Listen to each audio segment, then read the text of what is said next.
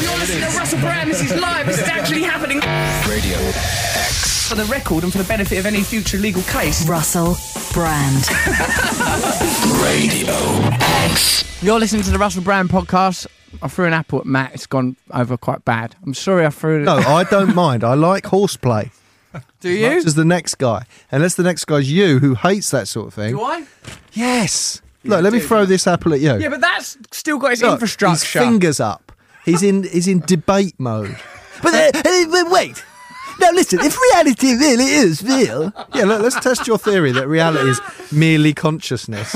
And I throw this apple. Look at you, like Bruce Lee, up on his toes. I'm going to throw it at your head. Accept it into your head. Put your hands by your side. You've got to break that apple down. You didn't accept it. What do you want me to do? Take a bite? You moved out away several bites till it's more or less half an apple. Right, half throw an that apple. bit. So already... All right, fair enough. But I'll throw it with... Not venom. I threw that quite lightly. I'm going to recreate the throw. Give me that. No, you're not having more... Oh, don't do it again. Not at you. Merry Christmas, everyone. No. Right, throw it at the I'll throw bin. it over there. Not near the bin area. Grunting old pig whistle. All right, this is you're listening to the Russell Brand podcast. It's me and Matt Morgan. the intro? All right, Matt. Yeah, this is the intro. Look how bad it is. Oh, I actually like this apple now. It's delicious, isn't it? Let Why me don't throw we this just at your do- head. I'm gonna just demonstrate Right, show to you. me the false. I think it was just like that. I've now got a I'll bit throw of it at apple. the X logo. No, right? don't. Do it in Is the that bin. disrespectful to X? Disrespectful Throw to it to the everyone. bin area. Yeah, but you've got to see the pace of it. Go on then, at the X logo. Right, now this is, I think it was only about this hard. Okay, I can do that. Yeah? Well, and you did try and defend You're it. such a little You wimp. tried to defend. You defended it, didn't you? You didn't just It stand there. smacked off my headphones. I didn't even The notice it headphones happening. isn't actually I didn't your head. For 1 second believe you'd throw an apple at my head in this day and age with all the problems in the world. Just stop being a wimp. Why don't you face the wall and let it hit you in the back of the head and then it won't hurt? You've got enough hair there. Where are you going? Oh, look, he can't even do it. Let it just happen. He'll still hate me for this. He's moving. This is a piece of apple. Look at that. All right. I'd throw that at my Hurry up, 2-year-old though. daughter. That was too hard. All right, fair enough. That was You fair. big wussy. Imagine you had It was to the anticipation. be executed in the old way. I probably With a was hood in over past your head, lives, wasn't I? tied to a tree. I probably was like that Guy Fawkes programme on the telly where they put that woman on the spot. Wait. Can we just talk? Listen, who's going to shoot first? Don't shoot me there, because that hurts. Listen, you got hit by half I a would bleeding walk apple. out nobly. We spent the whole show And I'd say, gentlemen, talking about survival. I shall haunt you forever. And then I'd take the Right, bullets. see you on the other side. This is the radio show, and then we'll pick this up round the back. Russell Brand. Radio X. It's Sunday. That's a type of day. And you are listening to Russell Brand on Radio X. Just now, we had Liam Gallagher come back to me. Shortly, we'll have Noel Gallagher on the show with me. Oh, he's not coming and in. Matt. Well, he's... No, it's all right. That was just Liam I would've Gallagher. told Forget you. the next bit. Hello, Matt. That's annoying, that scratchy noise. What do you mean, scratchy noise? That, mate, is some good old religious music. As you know, I like all the different religions. How do you know that's religious? It probably is. Now, like my that's my father-in-law at my wedding. He went. They had a Christian wedding on one side of the river. Then they came here and had a Hindu wedding. He's trying to hedge his bets, Russell. Well, yeah, that's what I've been saying. Oh, well, you've been saying Also, that. there was a bit at your wedding where I was so hungry, right? Because do you remember? Because my blood to get sugar your was... hand on a. Well, Oh, you tried to take food off my baby. I know, we've discussed this. You tried I to took it. snatch food from literally take food out of my child's mouth. Banana out of a baby bag. The sort of thing that a gangster would say to work himself up into an act of violence, you actually did. You take food out of my kid's mouth! You actually were literally doing it. Can I have Listen, that I banana? was so hungry. And then there was took- a bit where you took the Harry crisps off Christians John came round and Rogers' went, kids. we're going to hand out rice. And I was like, oh, thank God. And it was dry rice to throw at you. You could have sucked on a bit of rice, mate. It expands with a It bit would of suck liquid. all the moisture out of your body. And like other things that expand with a bit of liquid is this show, because the content that's coming up now is top notch. And that's not just me saying that, because I had a meeting with Clive and Dennis, they're the big bosses, and like they were telling me how well the show's been going. And do you know what, Matt? They were really enthusiastic. I glanced down to their GAM region, and they were foaming. They were foaming. What colour was the foam? Pinkish. Foaming at the gams, they were. Gams are your mouth. So You don't we know what looked into gams that. are. You don't know. You don't know me. You don't own me. Mr. G isn't here. He's wasting his time helping people who've been suffering unimaginable pain over... No, that's obviously a much better thing. You sticking with calling him Jesus? I saw him the other day and I told him that we're calling him Jesus. Yeah, we've got to say it so it's not Jesus. You've got to say Jesus. All right, well... Give it a little spin. It's very specific, your religion, mate. I don't think it's going to catch on. Because It's not a religion. Well, whatever it is you're It's doing... a name for G. Well, I don't like it. Oh, I've got an idea. Let's call you Jesus. Now, Now. finally someone has cottoned on to what was staring them in the face for so long that old Russ is the obvious candidate for a Latter-day Saint. Have you been back to church since you got married? Actually, I've been invited to do a church reading at Remenham Church on after we do our live radio show, our spectacular radio show. Is Noel Gallagher going to come to that, do you think? Apparently, he might do, no? No, he's not he coming can't. to that. There will be no Noel Gallagher. I say we start really quite vociferously backing the career of Liam Gallagher. Not that he needs it, because he is the new Elvis, by all accounts. Isn't he? Well, anyway, we're doing on the live radio show. After that, I'm leaving promptly, mate. And I'm going to Remenham Church where I'll be doing the reading. I've got it on my phone what I'm reading. I think it's saying about Abraham. Remenham, that's a funny word. A lot of the places near where I'm from are called weird things that sound like someone who's not quite committed to the English language. Remenham. I think everything's called stuff like that. So later on the show, Matt, we're going to be talking to Wim Hof again. Hang on, what are you doing in a church? I didn't understand that at all. Why didn't you pay attention? I thought I was giving you golden content. What's wrong with you? Old Russ, Yes. look at me as I stand before ye now. Yes. I'll be doing a reading at the church, and it's something to do with Abraham. Didn't read the full Well, that's email. in a normal service, you're doing the reading. Yeah, you go to church. Everyone gets to do that if you want. Most people don't even want it. I want it, and I'm doing it, and it's going to be in a church. Remenham. I'm Slim Shady. I'm the real. Yeah, I'm going to be at Remenham Church doing my new rap from Ecclesiastes or something. What would a Hare Krishnas say? Well, I'll invite them along. Look, the perennialism's the answer. Find the best bits of all religion, or the consistent bits, the true bits that are in all of them, and then see if you can make a book out of it. And sell it in Smiths. Direct Smiths. For a pretty penny. So we've got Wim Hof coming up later. He's the Iceman cometh. The Iceman will meet the Yuck Man. I be in the Yuck Man. I've embraced it. People sometimes at gigs go, hey, that Yuck Man. And I go, ha ha ha. I'm Gigs or just in the street? Or street sometimes when I'm sort of... think they've heard the show? No, but possibly. Sometimes I'm rummaging in the compost, getting my fingers right down into my compost, which I keep in my undergarments, my bloomers, and I'm right down there giving it a mix-up so all the worms get all nice. I go, there he is. There's the Yuck Man. Oh, a couple of radio fans. Hello, tune in. Stay tuned to Radio X. Oh, you're on the radio. That's right. Blimey. That's right. This is all part of the show. There's a bloke watching me from outside, like just out of context. I'm just a man dancing through a glass panel. And if you would like to be behind that glass panel, you can be. There are literally 2 places, or I don't know how many places there are. You've got to put in the... Well, there's 2 things here. There's the glass panel, which is Right, now why is covered in the a snow drawing, so no one will see anything. It's like a Banksy snowscape, is what it is. Someone's created a Christmassy snowscape with thing. stencils. And then there's the live show. So What's there's that 2 meant to be things. that they've created there? There's a bridge, but there's a London cab. There's a mountain in the background, and there's a sort of a Christmas Christ flying guy going through the sky. That's Santa Claus. I know him. I remember him from when I was a lass. Troublemaker. Beautiful Christmas scene. Well, anyway, you could be behind a glass panel. Health and safety clearance has been achieved. Just come down here whenever you want. Doesn't matter what show's on. Demand access behind a glass panel, say. Oh, Russ sent ya. The Yuck Man cometh. Anyway, we'll be talking to Wim Hof later.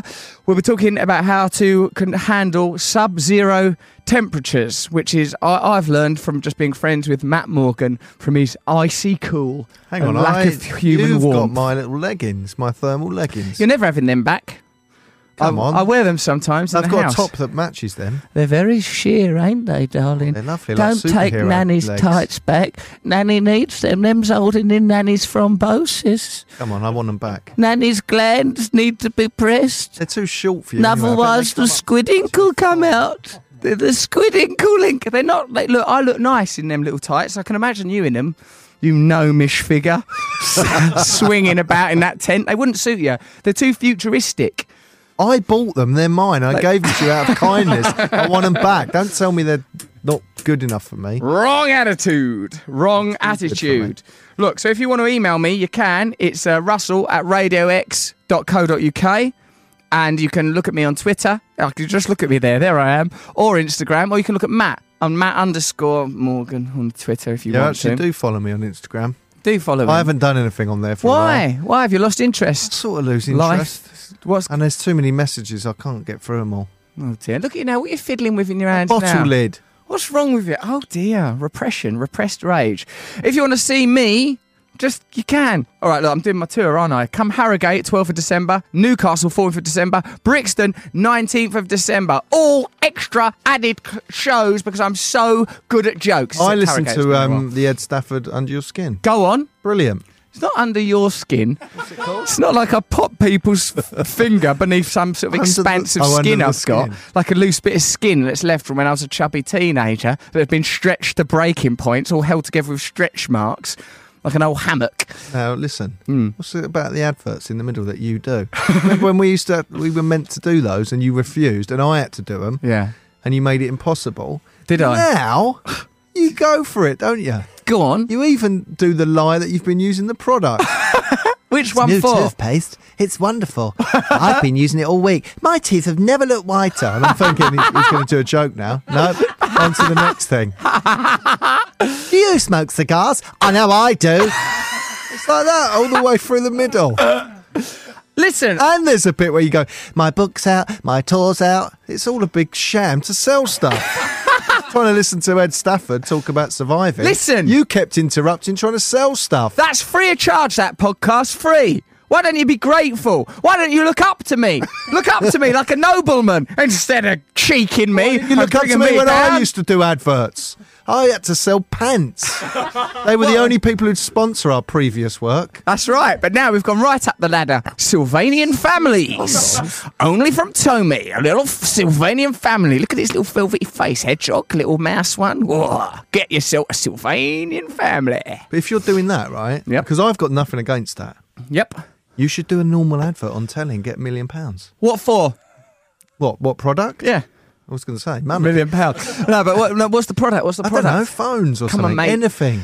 Look, Matt, I don't want to break your little heart, but I'm a controversial figure, and as many people will be repulsed by that advert that would be inspired. No, you honestly put it out there. Put some feelers Dulax out. paint. Dulax paint. Don't give it away. Get some. No, I wouldn't use Dulax anyway. I'd use Farrow and Ball. I'm posher than that, ain't I? No, you just completely cut out half the market. Dulax paint. Dulax paint. No, I think you should do an advert. I don't want to do an advert, mate. Look, I'm only doing that to keep the podcast nice and free. And you look at them companies, they can't do any harm. That one that's about mattresses or something. They give a homeless person a mattress every time they sell one or something. I can't remember the details. Do they? That must be quite inconvenient for the homeless person to move around. Help me! One of the benefits of being homeless is you're quite free to move around. Imagine dragging a mattress around London. It's like you've been reduced to a human snail. Yeah. Drag that mattress about. I'm They're going leaving to give a them a snail porcelain trail. bathroom set. Here is a toaster, a kettle, and a Breville sandwich maker, which I actually did give to a homeless person once, No, didn't you I? did. And then, well, yeah, it was... It was part of a show that we were doing, and actually, as I recall, Matt, you let me down quite dreadfully that evening. At Halfway 9 through the show, I stopped being in the show and became part of the audience. It was a sensible decision, although I don't know who was worse off, really, the audience or the Melted back participants. into the audience. No, the audience were much better off. Were they? Well, that, yeah. Because there's no sense of Because they could shame. leave and go, what was all that about? I know, they were all top agents there, weren't there? I didn't even have microphones. I was on terrible drugs. I'd invited the Joint Squad, a lovely young group of rappers that I was enamoured of the time. Homeless people, toasters getting broken. After the show, the only way I could cheer myself up was nocturnal activities. That's all there was to it. Simpler times for old Russ back then. What year that was? 2002? 2000. Well, I was still on drugs, so wasn't I? And also I gave the homeless people a toaster, didn't I? Well, it was a stunt. No, what we did was there was some homeless people who were friends of ours because we'd done a documentary with them. Alan, They were outside the venue begging. homeless Then when James. this was the sort I'd of put idea. them there. Yes, I know. I'm telling you this. Oh, right. I'd put them there. I remember. By Jove, a race around the world will leave from Leicester Square. I'll see you at our club in a matter of months, my man. No, and the idea was that then you go, I mean, I don't know why it was so aggressive to the audience. You come out and go, you didn't even get, look, how much money did you give those homeless people, you lot? And then there was a bit where you counted it out and it was like £4. You went, that's not enough. Like that, right? And everyone was like, oh. Boom. That was when it started to tip over into madness. And then you said, I've bought them a toaster, a kettle and a Breville maker as a sort of like ironic gift. Joke. And then because the sort of that bit was sort of everyone was confused if they were really homeless or what was going on because you didn't have a microphone. Yeah. You then stamped on all those things. Well, there was a bit, one of the kettle, I think, made it through. And I remember when the Joint Squad, it was great art. And when the Joint Squad were up doing their aggressive rap about Hackney, I was with my aunties, Janet and Joan, who were in the front row. I watched my auntie Joan sort of very slowly and meekly reach forward and take the kettle to protect it. Oh. I was just thinking, well, at least still get a kettle out of it. Probably thought they were really for the homeless man. She didn't get the joke.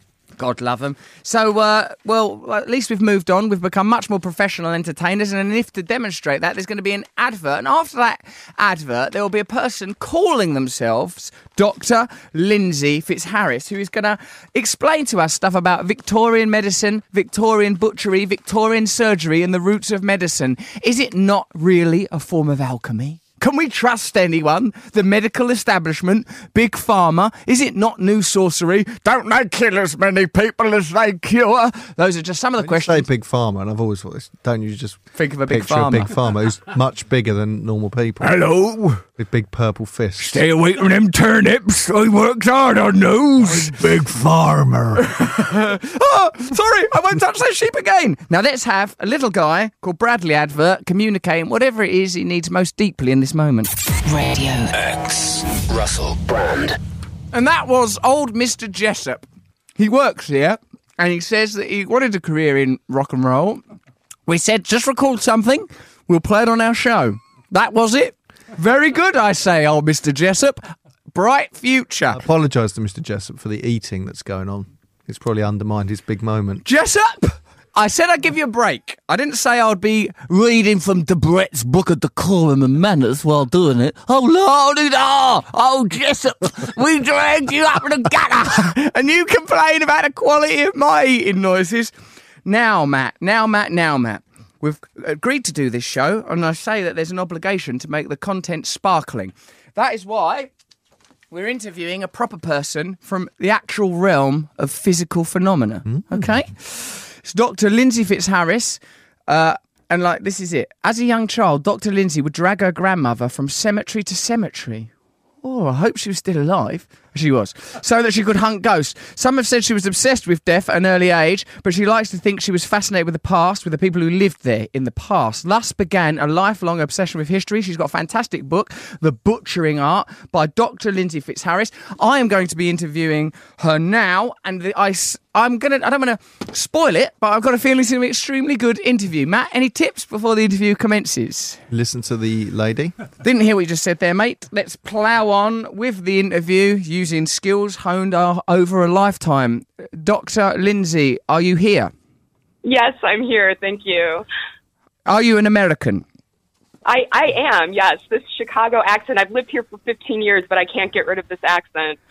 Well, what? You've lived here in our country, Britain, for 15 years, and you're keeping the accent? Yeah, I'm holding on. I'm holding on strong. Brilliant. Now, we're quite fascinated with this book, The Butchering Art. For someone who's stupid, it's Matt, would you explain what this book's about? So, The Butchering Art is about the brutal and bloody world of Victorian surgery before anesthetics, before antiseptics, and it's about one man's quest to transform that through antisepsis, so germ-fighting techniques. But it's really bloody, it's really brutal, so if you're going to pick it up, you better have a strong stomach. I have, actually, but Matt's got a very weak stomach. Oh, I've got a strong stomach. No, you haven't. You always quit. Oh, no, I can't eat that. It's got gluten in it. Oh, that's yeah, well, been that's near not what a that milk means, bottle. is it? Isn't it? Doesn't mean that if you're allergic to gluten, you can't read it. Well, let's find out. Let's test that theory. I've been going around the UK on book tour right now, and actually 2 people have fainted so far on my book You're kidding talk. me. You're like Elvis. Yeah, that gives you an indication of kind of what's in the book. Why do you think? Do you think then that a century from now there will be a version of Dr. Lindsey Fitzharris touring our current medical practices to squeamish, futuristic hybrid types? Oh, yeah. And they'll think, Yeah, absolutely. bunions. Will they? Yeah. I think that in 50, 100 years, we'll definitely look back at certain things and wonder, how people survived. But looking back at the past, I can't imagine having a leg removed without any anesthetic. I can't even have my teeth cleaned without any kind of numbing agent. Yeah, so that was when I cut my nails, particularly, say, for example, the big toe or the big thumbnail. I feel, these guys, I should be given something from this, just a Moromorph. Or perhaps, what's that lovely drink they used to have in Victorian times? Laudanum. Yeah, that was pretty dangerous. Was it? Patients in the hospitals were generally given nothing. These were poor patients. One of my favorite surgeons from the period is called Robert Liston, and he's 6'2". He's very tall for his era, and he was so fast that he could remove your leg in under 30 seconds. I don't think speed is the factor when it comes to if you've got no painkiller, right? Yeah. Lop it off. Yeah, you would want your surgeon to be fast. In fact, he actually makes a name for himself in 1828 because he removed a 45-pound scrotal tumor in under 4 minutes. My God. Can you get me this man's number? Does he still practice? Sir, I've got something abominable but exciting to show you. In 30 seconds, you're going to have a lovely new footstool. They could have removed... They could have removed the leg in 1 second if they'd used the guillotine that they had in France. Oh. Yeah, that people have brought that up, but actually what they needed to do was they needed to remove the leg, but not necessarily all the skin because they needed to cover the stump. Obviously, so you couldn't just like chop it off like that. Clearly. Yeah, you wouldn't chop but it off. it would have been a great idea. It would have been a great idea otherwise. For an idiot. It's a very good idea. Matt's trying to flog inventions last week to an entrepreneur. There are things like metal boxes and shoes that expand over time or something. It's absolutely ridiculous. Will you tell us some of the more graphic, gory stuff? Because let's face it, that's what we're interested in. I mean, you've gone in hard with a 45-pound scrotal tumour. Yeah. In a way, if I had a scrotal tumour, and I don't, by the time it was at a pound, I'd go, can someone have a look at this? And then when at £2, exactly. £45, he's not very interventionist, that patient, was he? People ask me that all the time. Why would you let it get to that point? But you have to remember, going to these hospitals, they were incredibly dirty. People died all the time. But still, you would think after like 5 pounds that you would go see a surgeon if it was a scrotal tumor. But this guy waits till it's 45 pounds. But he must have worn maybe a whalebone skirt to conceal it under, like a space opera. Just maybe carried around in a wheelbarrow. I don't even know how he kind of was mobile. Develop an identity for it. Say it's a co-joined twin. Say it's got magical powers. It had a name, and but he actually survived, which is incredible. But Robert Liston had... And do we know what happened to his descendants? They were the Morgan family. Mad Morgan, grown from the tumour. Yeah, we would have sent from that doctor who could do things really fast. Guy, right? Look, listen to the There's guest. probably listeners out there who remember this kind of this urban legend in their family that their great granddad had a tumor removed. Yeah, but patients weren't always that brave. One patient of Robert Liston's, he's going to have a bladder stone removed, which was a really awful operation, and he decides that he's not going to go through with it. He jumps off the table. He runs into a closet, and Liston, 6'2" of him, chases after him, opens the door, rips the door off, and drags the patient back to the table and removes the stone. Wow, I've respect, eh? Liston's prepared to... He's not like a pussyfooting around. There's like, I've had this appointment in the diary for months. I'm cutting a bladder stone out of there. If they had morphine... Yeah, exactly. That's dedication to patient care, for sure. Doctor, if they had morphine, why weren't they using morphine? They didn't really. At this point in the tale, it's sort of early Victorian period, so they don't have morphine at this point. They start to learn how to inject morphine intravenously later in the 19th century. Sorry, my voice is all What are you doing, Doc? Telling all these horrible... You're sickening yourself. You're making yourself throw up with your own butchering art book. Hey, look... I know, my book is ironically about the dawning of germ theory, and I have been felled by germs on this 8-week book tour that I've been on.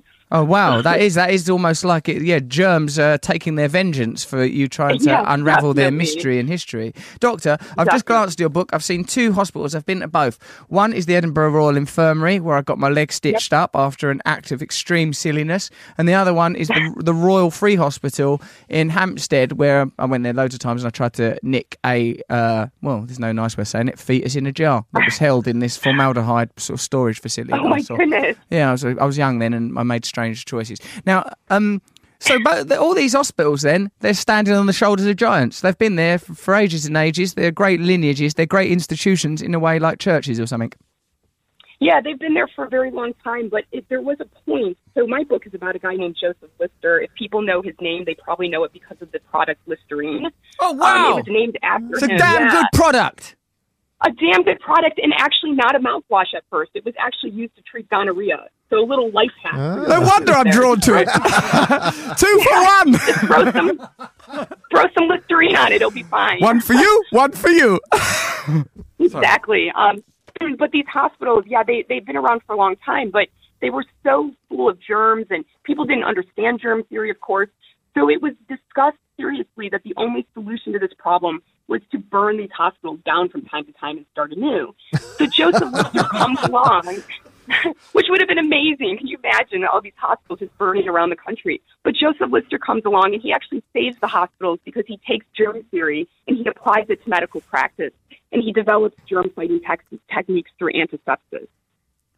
How did he evolve and develop this theory? And what state was germ theory in prior to his involvement?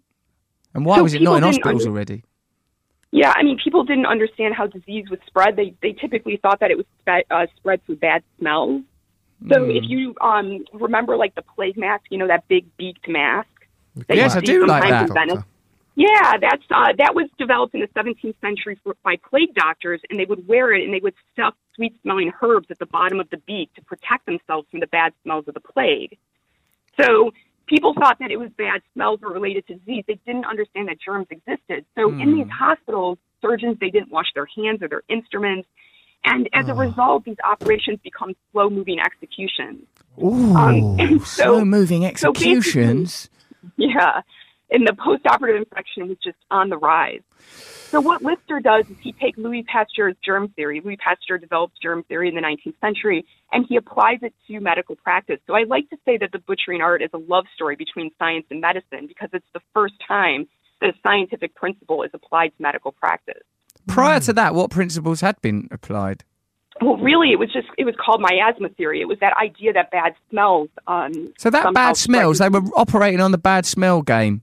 Like, because for me, science and medicine are indistinguishable, but it's difficult to sort of think that it having a sort of folk tradition of like wise women and bad smell is herbalists. the beginning of bacteria and stuff. Isn't it? Absolutely. So, I mean, it's really hard for us to understand. And of course, when Lister comes along with his ideas, people really are resistant to it because imagine there's this young doctor, and he says that there's... Is he hunky? Can I ask? Is he a hunky young doctor? Is there any pictures of him? He's been looking early on in his life, but he kind of becomes sort of Grinch-like later on in the way. That must have been very hard for him. Hello, I'm Dr. Lister. I can cure you of your ailment. Oh, bloody hell, Christ. He wasn't exactly a looker at the end of his life. No. Hey, I've just realised something that I think is going to knock everybody's little socks off because it's one of the great announcements of history. Here goes, everyone.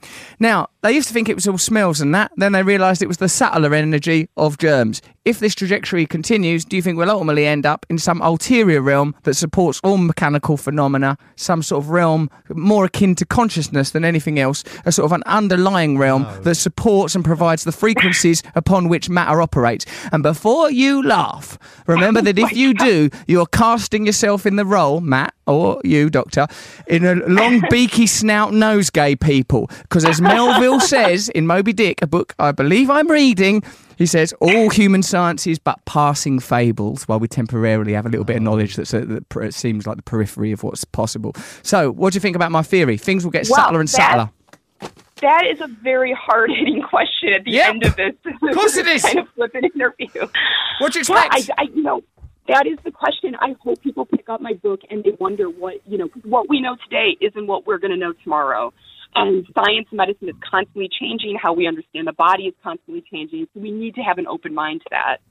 What happens when you sever... brought it back to the book. Nope. From a place of complete madness. I'm taking it back.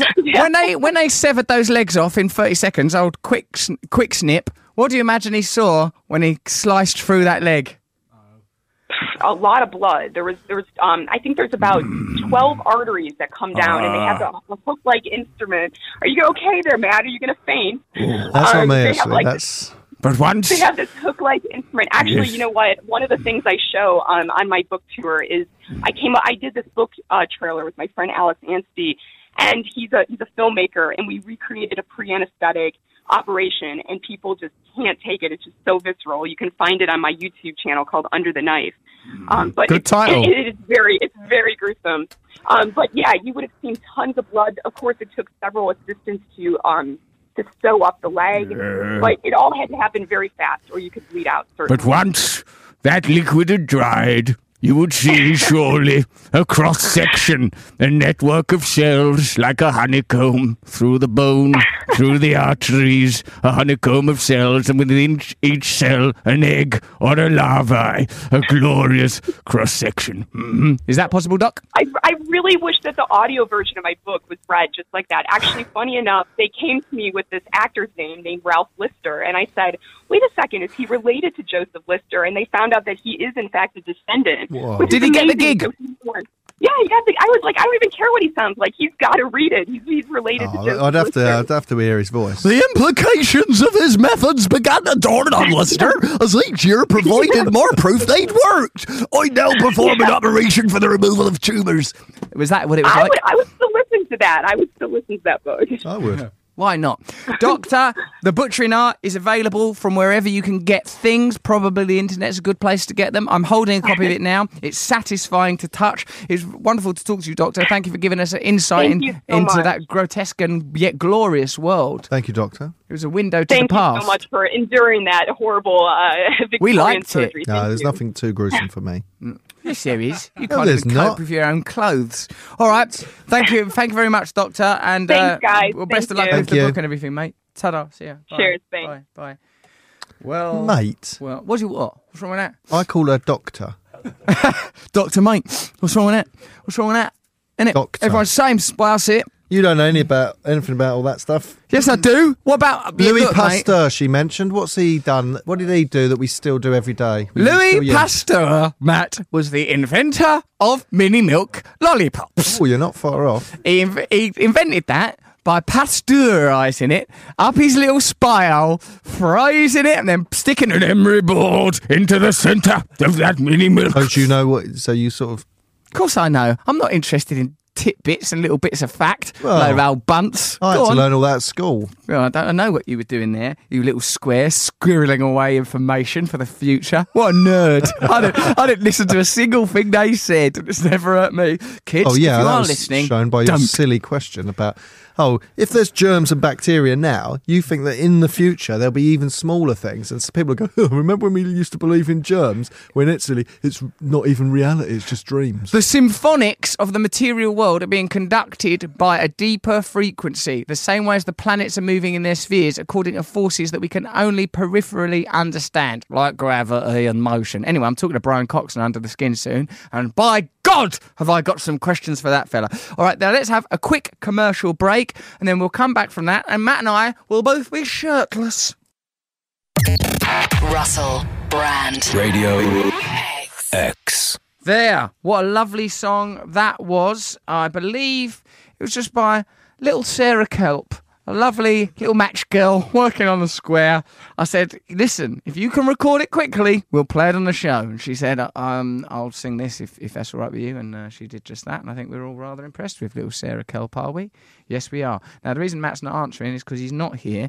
He's gone to the lavatory. We've got a great show coming up. We've got Wim Hof. He's going to be coming on. He's the man that can control his anatomy. He can control germs and probably will be well into a lot of my theories about ulterior realms conducting and controlling the material world as we understand it.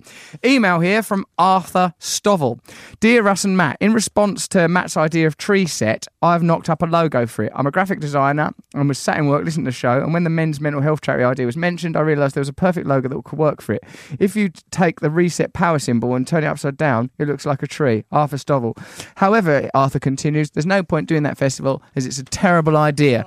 Unlike Russell's idea for a festival, Beyonder, with all sorts of brilliant collaborators. Well, Matt will soon be in here and he'll never know that happened. Ha, ha, ha, ha, ha. Hello, Matthew Morgan. How have you been? What were you doing in that toilet? Thinking about Victorian butchery like you do normally anyway? Was that what are you responsible for what's in that toilet? What's in Worse there? than graffiti. There's a toilet brush at the side of the toilet. What, like it's just discarded? Look, one of my policies is I leave toilets spotless. Do you know why? Because Gandhi did. Do you know why? Because he was humble. Do you know why? Because I'm a bit like Gandhi. In fact, if you rhyme brand with Gandhi, you'll see that it does rhyme. And if you put an H in brandy, then I'm probably the new political Gandhi. Thank you. Thank you so much. Now, while you were in the toilet, me and the listeners had a bit of a chat about you, and we're worried sick. We're worried sick about you. We're worried that you look peaky. We're worried you're down in the dumps. We're worried about your full stop. Now, what's been going on? Tell me about your week. What's my full stop? Oh, right. We're worried about you. Full stop. Right. Yeah, we're not worried that you've got grammar hanging around you, punctuation lurking. Come on, tell us. I'm fine. What's been going on this week? Provide some content. Provide some. Content. Content. Tree set is taking off. Tree set? What do you mean? Tree set. My Silly idea. my charity, or I don't know what Match it's charity. called. Listen, Charity begins at home. In your case, an old folks' home. You old fuddy duddy. Look at you. better than your stupid. What's it called? Beyonder. That is rubbish. If you're sick of reality, you know you can't trust politics. You can't trust any of the old institutions. Who can you trust? Russell Brand, who's been working to bring about new realms, new glory, new dimensions, new systems. Beyond the norm. Dun, dun, dun, dun, dun, dun, dun, dun, dun, dun, dun, dun. Oh no! What's the matter? I can just see you going around the site. What am I wearing in Load of this lackeys image? Just going, how much we charging for face painting? What's face painting for 10? I know. Put that to 12. Come on. There will be... And if someone's got a big face, 14. Come on, think. Think, guys. That face is like a bin lid. Right, I've done a whole lipstick on that kid. It will be like that. Mate, how can How it much be? we making on these vegan snacks? Stafford, he's involved. I've got Striding around some that of the place. best Alan brains in Sugar. Britain. Alan Sugar with long hair. Alan Shearer is someone that will be involved. Penalty shootout competition with Shearer. Who can get a beach ball? £15 to watch, £20 to play. Right, who's in? Look, let's do yoga. I can stand on my head. There we go. That's £10 to watch that. Look, Matt, this festival, Beyonder, is finally a chance for us to tree set ourselves Oi! and return Get out of that. to a glory. Mine's not for money. To a glory- Mine is for love. This ain't for money. I've already said I don't need to make money out of it for the first 5-10 years till it's a proper religion. Then we can start taking it to the upper levels. How will you police the perimeter? Because people have got to, I mean... Well, we've already found a location. Brand Events have found a location. It's going to be good, this. Where? It's going to be in the countryside. Islands surrounded by the sea with one little path to it. No. It's going to be in the countryside on the stately home. There were loads of people who just turn up and climb over the wall. They can climb over if they want, man. It'll be like Woodstock. Oh, yeah. Of course they can. I Come bet in. people are going to have little tickets with like their own face on it. I've suggested a Holograms. small chip under the skin. That's why we've called our podcast Under the Skin, to prep people for the idea that in this utopian future, if I nicely tagged them back Listen, for El tree set. Presidente. Tree set. This is a real thing. Mate, I read that while he was in the toilet and it went over very badly. Listen, Dennis and Arthur Clive. Stovall was... Yeah, he's done a logo. It's upside down tree. brilliant. We read it. Oi. Dennis and You Clive didn't. came down and their gams were bone dry. The idea. Listen, there's a True. brilliant logo Bone by dry. Arthur Stovall, right? Bone It's dry gams. It's the power button from a like I know, computer or mate. something. If you invert I know you it, know. it looks like a tree. It's brilliant. It's called Tree Set. It's got a great logo. It's already kicking Sounds off. like a so many special men school. have been in contact with me. I bet they have, mate. I've seen your Instagram page. Saying you that- look like a little male model. Some of those topless shots of you waddling out of the sea. Well, that helps. I mean, that's like putting the feeler out. George there, Allen isn't in Derby. Hi, Russell. I suggest the following proposition tweak to your brilliant Beyond a slogan. The festival you don't get out of your head, you get in your head. That's George Allen from Derby. Just one of the people pretty keen to be involved in this. No, I like your idea. It's nice that you want to do something for someone else for a change. You've used this entire radio show to ransack people for second-hand goods. Poor Adagio Teas has probably gone into liquidation. You're guzzling down gallons of their filthy gnat's urine. Don't drink Adagio Teas. Oh, they're filthy coming stuff. to the Tastes live of show. weed. The Don't next show we drink do will Adagio be Teas. live, and they're That's there. the bloody poison, yeah. If I see you drink any of that stuff, what is the name of your festival? Beyond Beyond the joke. Where you pay through the nose. Karen DeLay. Hello. The name Beyonder for a festival isn't very festivalish. How dare you? Yep. Why not be democratic about it and make the name of your festival a contest where all your listeners can vote in? The top 3 choices are put in a hat. Whose hat? And chosen with a draw. Sticking with my original suggestion, Blestival. You could bless some books and even bless some babies. My God, I was doing some blessings this week. Up in Ipswich, I've been blessing all I away. see, your Next Instagram week, blessing is just, in Newcastle. I know you don't run your Instagram, right? But Stan. it's just pictures of you. Very Yep. beautifully done pictures. Jingo doesn't. If you lot on a stage laying there in leather trousers, blessing people. People Like love a blessing. Jim Morrison, Jesus person. I know, I've really worked hard on this persona and it's finally coming together in regional theatres up and down Britain. Has anyone become ill after one of these blessings? I tell you what, the casualties make for pretty bleak reading, Matt. They're dropping like flies. See, that's the thing. This your festival. You can't let it turn into a big ego fest where you I bless know, people. I'm just a side figure. I'm just a side figure in the shadows for this. I'm merely a huge marble statue in the centre of the site. I'm merely a totemic obelisk hovering above, held suspended in the air by the sheer force of charisma. No, look, I'm actually taking this quite seriously. I want to involve proper, innovative thinkers. I want it to be diverse enough that it includes people that wouldn't normally... It's not just hippy-dippy yoga and meditation, although there will be a bit of hippy-dippy yoga and meditation. I want it to be... I want it to appeal to people that would normally feel excluded from that kind of thing. And I know that will mean a financial component. I'm working very hard. Because like all this time we're going on Are you about allowed to go utopias. serious on your one? And as soon You as can I go try, serious. I'm never allowed to even speak Go about a it. bit serious then. Tree set, right? It's a thing. If you feel a bit depressed or stressed, if you're just a man who just thinks, do you know what? Stuff all this. Look, I want to mate, go and be in the woods. I think it's great, and I encourage you. Do you know how great it is? It's so you. great. It already exists in a number of places. Right, all of those men camps and sort of not Mein Kampf, men camps. Mein Kampf was a book by a little guy called Adolf Hitler, who it turns out was a racist. When you get to the bare nub of it, some of his schemes. Will there be insights like this at Blestival? Speeches from you? Yep. Everyone, Right. don't upset anyone here. Upset but the apple cart. I've just read a book about Adolf Hitler. All right, remember that guy that we were all thinking was a lovable scamp? Well, he wasn't. He was an absolute ass. Oh, you silly ass. Chapter 4 of Moby Dick. Everyone get out of your tents. Come and listen to this. I mean, it was bashing the old... up you get, everyone, banging on my dinner gong. Imagine that. I can just imagine this. Matt, It'll be like Heidi High, but I want you to be involved. I want you integrally involved to make sure it doesn't become too egotistical I'd for like me. to circle the site in a helicopter. No, tutting. what? We're not paying for that. Tutting for a microphone. Tutting above the propeller sounds. Megaphone, in fact. Just go silly like that. But it's so loud and booming that it actually upsets people. Well, you won't be able to hear that above the sounds of my blessings, mates. But look, what I will say is that you can be involved, and I'm going to support you in anything you do that is charitable. I even Support you Tree Set. I support Tree Set, even when you were nicking like bloody tents off of poor people and that, going around. What? Oh, didn't you nick a tent off a poor person? Didn't you nick someone's Oculus eyeglasses 3D world vision thing? Didn't you? Oh, no, I didn't nick them. People sent them to me. Oh, yeah, that's what the craze used to say. We didn't nick them, people sent them to us, they used to say, in court. Anyway, so there you go. So that's the festival. Blessable Beyond. Why don't you flog a mattress? Huh? Why don't you flog a mattress now? How... You know, when you're laying down in bed at night, how about a nice mattress, a 3-inch thick... I've been sleeping on one for 3 weeks, and I spring out of bed every morning onto another mattress, a different brand that I've also been sleeping on. Because I say, fill your boots. Look, they're only mattresses. Every time a mattress is sold, a fairy gets its wings and a homeless fella gets a lovely new thing to drag about. Look, you know me, mate. I care about almost everything. Now, let's get a nice email down our necks, shall we? Yes. Who's going to summarise this show in a poem? Me? You? Gareth. Gal? Absolute poppycock. I can't get enough of your Radio X show, says Adam J. Wiener.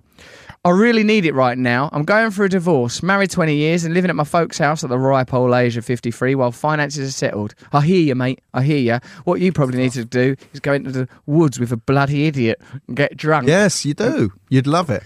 trying to take the high road and feel blessed about my folks being so supportive and alive.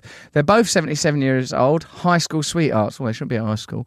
They went to the prom of each other and are still hanging in there. So the show's been a marvellous distraction. I've been traversing for all the previous episodes I've missed. Thank you, sir, and to Matt and G for helping keep me positive and spread love and light. Adam, we do love you. We do support you. We know how hard life can be, and we know that this is intersecting like a triangle of joy into lives that are sometimes glum. So it's the glory of silliness that we present to you. But if you listen very carefully, you'll hear that at least one of us is a prophet. I'm spelling that with PH. Now, let's have a little quick advert now to really get us in the mood for the latter part of the show, where our special guest will be... well, it's Wim Hof. We'll get anyone else in it. Hopefully some Chinese people will just come bowling by and sing us some folk songs. That'd be nice, wouldn't it? So poignant. I'm still moved by that. Neil said he got emotional when he heard it later, didn't you, Neil? Yeah, in the office earlier.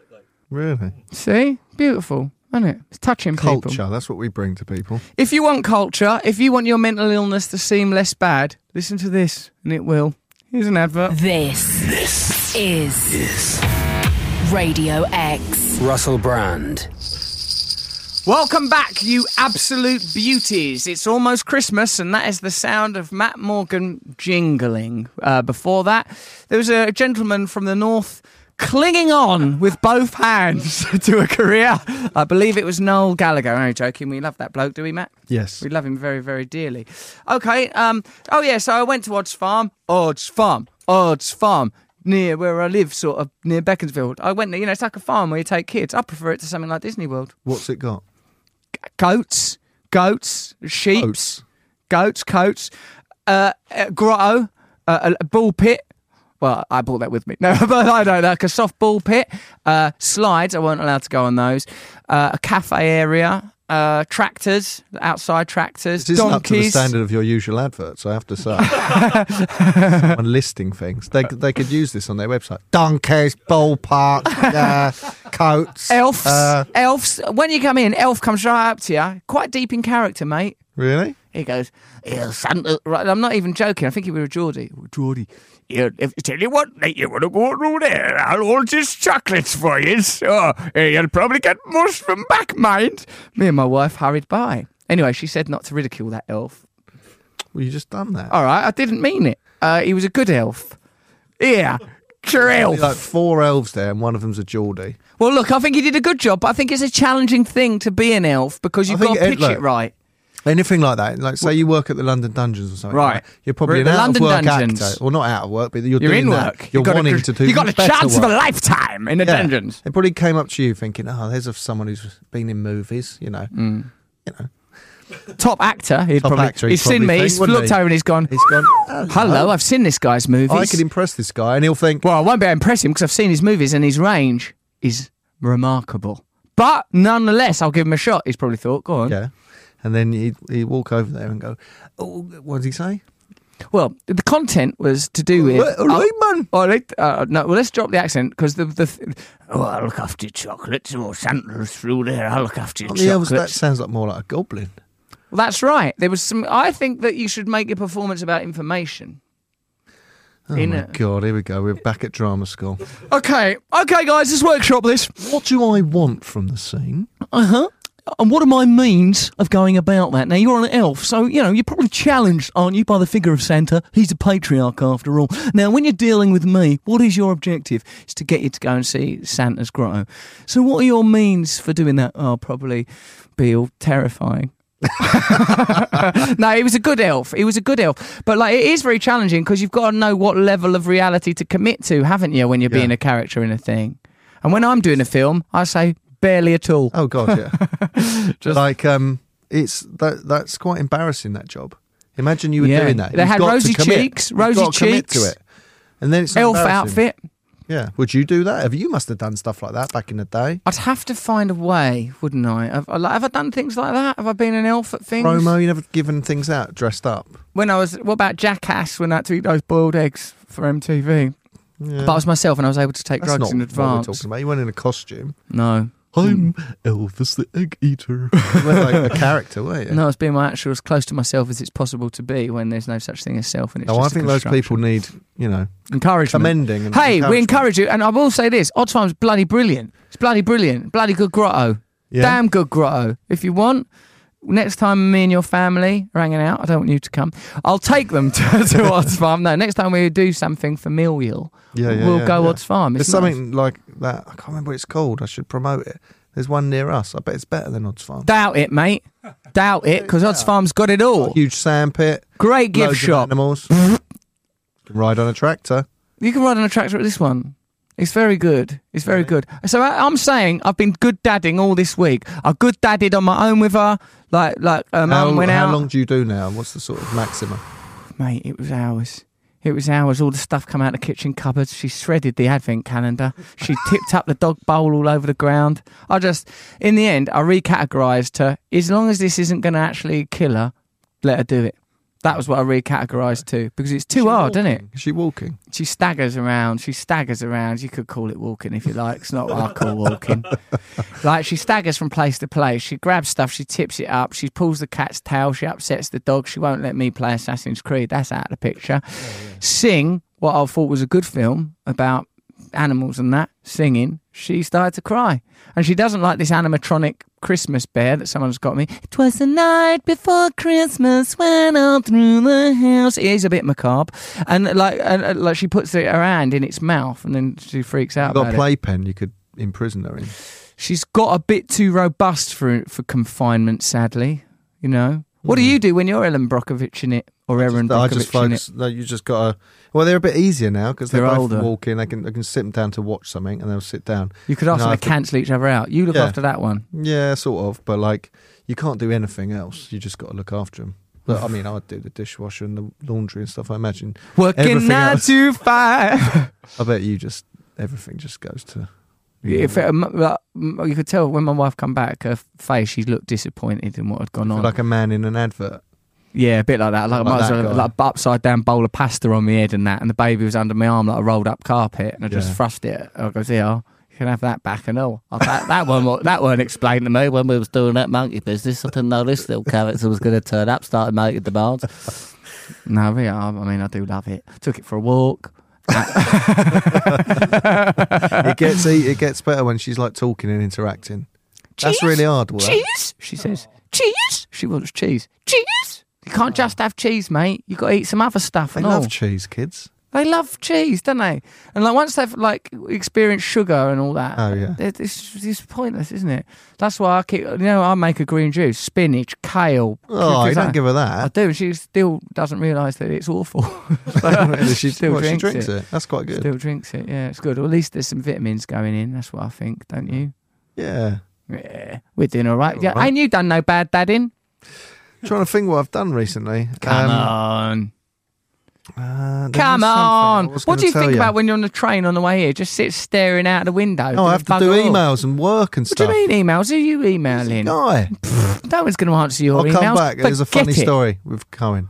Or do you mean, all right. Oh, actually, do it do you now. know what I've did It's this got week? 6 minutes. I had to get my car sorted out, right? And like normally I can cope. I used to do like building work or stuff like that. I've Don't done try some. and sell yourself. as No, that, I'm mate. quite No one's masculine, buying it. right? But car stuff, I just don't know anything about it. And I phoned up and said, like, I phoned up and said, no, I needed to get one of the tyre pressures was really low, right? And so I went to the garage. Have you ever done that? Put 20p in and gone and filled up the tyres. I don't like that. Why? It's I don't, nice. like, It's I don't like satisfying. remember how you get that little cap back on.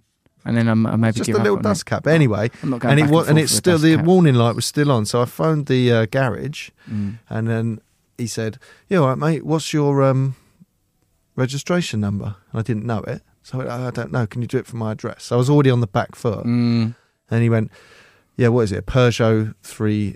And then I never know because Peugeot 208 or 308, right? But it's 3008. So I never know if it's a Peugeot 3008 or Peugeot 3008. So that put me on even more of a back foot. And he goes, "And what's the issue?" And I thought he meant the issue number of the car. So I was like, "I don't know. No one's ever told me that." And he went, No, what's your issue? I said, well, it was brand new. He goes, what's the issue with the car? I said, I don't know, mate. Will it be in the book? And then he just paused for ages, goes, what's the problem with your car? And I went, oh, the tyre pressure's wrong on one side. Oh. And then he even said, he goes, just take it to a tyre place. You don't need, During that silence where he was thinking, this man don't know what the word issue means. Yeah. And he had to ransack his annals. If he could have said on the first misunderstanding, what's the problem? Do you know what, mate? Stuck with issue One of the too things long. he did stick with issue too long, because me, if say I'm talking to someone whose English ain't their first language, or anyone at all, I don't say the same thing twice. I won't do it, except for certain things that I deliberately say twice, like foaming at the gams or Our Majesty. Yeah. But if I say something a person doesn't understand, I immediately rephrase. Immediately rephrase. Can you rephrase that, please? Of course you do. Yeah. It was 3008. You so 3000 late. I don't even know how to say that. Wait a while to day, say that. He didn't. And also, he could have gone, because I said, I don't know how you, is it 3008? Is it 3008? And he just went, yeah. He didn't You give me sort that. of turned him into car mentor, didn't you? You invested in him with too much power. He's not Obi-Wan Kenobi. Well, that's what I thought. I thought, deal with it by going a bit cap-doffing and sort of go, you know about cars, mate. And he didn't give me anything. Do you sometimes get sucked into cliched sort of social roles? All the Say you're time. talking to another man, you've got I sort of start saying things I don't even mean about oh, I'm really exhausted with these children. I don't really even mean it. That's not my worldview at all. Yeah. My worldview is, as you know, absolutely mental. Yeah. No, but you have to. You have to Can't go tell everyone. You can't just go, they're excited for Christmas. oh, I'm not. Here we go. Yeah, the missus, she's got a credit card. Things like that. Something I know. Because you can't go, people, limitless consciousness we're temporarily expressing through this physical form. Enough times on the radio. I like saying it on the radio. Of course, everyone does that. These are like dances. They're social forms. They're folk dances. Yeah. If we was in the old times, we would do a little dance around a fire. These times, we will do the little dance of here's our attitude towards Christmas. Here's our attitude towards the institution of marriage in a conventional, somewhat nostalgic, old-fashioned sort of view. Yeah? Yeah. Why not, darling? Why not? Right, here's an email from a person claiming to be called Rishi. I want to say a big thank you to you all, but especially you, Russell, as you're the best. The show has helped me, and is continuing to help me through some tough times. Not only does it make me laugh out loud and make inappropriate noises in public, but it's so full of kindness, love, creativity, and authenticity. And Matt's bits are good too. You have all opened my mind and possibly soul and allowed me access to the craziness of my subconscious, as well as exploring more meaningful ways of living harmoniously and peacefully. You've been a source of inspiration, and I'm now writing a play and poetry as a way to deal with these struggles and hopefully help others. Never underestimate the difference you are making to our lives. Darling, I never will. I literally think I'm more important than anything else that's ever happened, ever. Now, thanks for that, Rishi, mate. We're only making about. Keep being creative. And some Nan knowledge. I've got some of that coming up. Go on. No, it's called forgotten knowledge. Stop. Get the branding straight. Oh no! In fact, someone sent me a thing and said it should be called Nan-sense. What's Nan-sense A mean? play on nonsense. Ugh, I don't like that, mate. I like it. No, Nan-sense. It smells like that. Sounds like it's a Nan's gusset. It's come free from the Nan. I'm not saying with a C in it. Nonsense, little cuddle coming our way. Anyway, I thought Nan-sense was pretty All right, good. we'll stick with it. Nan-sense. Nan-sense. And now for Matt. Nan-sense. Right, this is from a person with a female face. Hello, Matt. I thought of That's some not good enough intro. got a knowledge from my mum. Mom, she's American. She was a child in the 1920s and her mum was from Ireland. In the winter, when my mum and her siblings would come home with chapped hands from the cold, my gran used to make them soak their hands in urine to heal them. That's what she I was said. always revolted by the story, but I know now that one of the key components of urine is urea.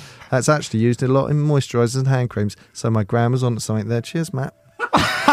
Good item, mate. Very good item indeed. Impressive. Very impressive. Here's a bit more Nan knowledge. I'll do it this time because I'm probably more better. Hi, Russ, Matt and G, though he's helping people that have unimaginable suffering. I have a bit of forgotten Nan knowledge that was brought to mind by last week's Shivery Bites tale. When we used to go swimming at the beach and come out of the water all wet, we'd be caked in sand. My Nan would always have a tub of talcum powder, which she sprinkled over our arms and legs, and this would dry out the sand. You could then brush off the annoying sand with ease. I think talcum powder needs banning, don't it? What's it actually doing? It's actually bad for you. You shouldn't breathe it in. It gets stuck in your lungs. Someone sued them. I never trusted it. I never trusted it, the but there is stuff. nothing nicer than going to work or school with fully talked genitals. Yes, there is. There There's isn't. many things nicer.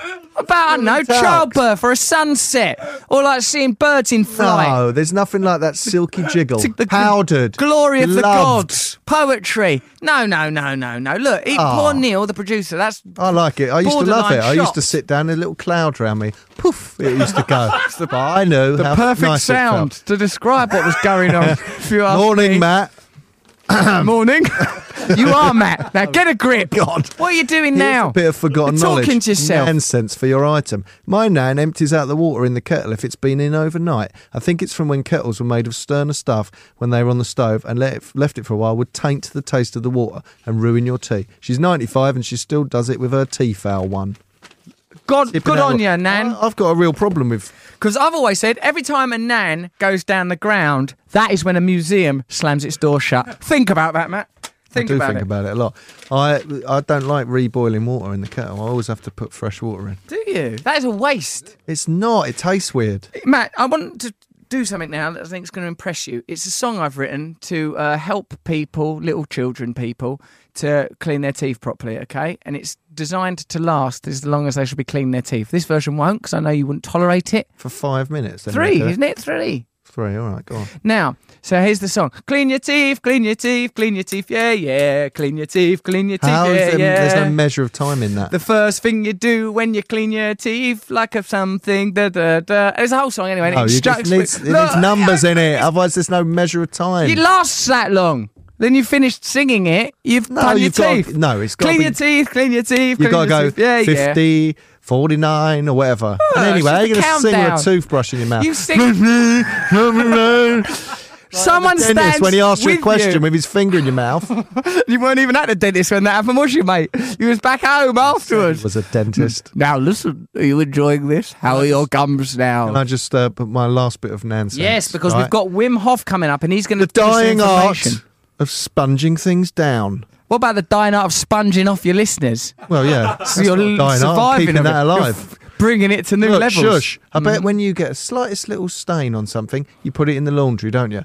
Well, in the 80s, there was something called a sponge. And you'd use it. You'd dampen the sponge and clean that little thing off, and you were good to go. Mate, That's a lost bit of knowledge. you don't need to explain the principle of a gentleman's wash to me. I invented Oh, I don't it. mean that. You washing your... How dare you! On Christmas time, when Jesus done everything he could I'm to try talking and make about things sponging down something simple like a jumper.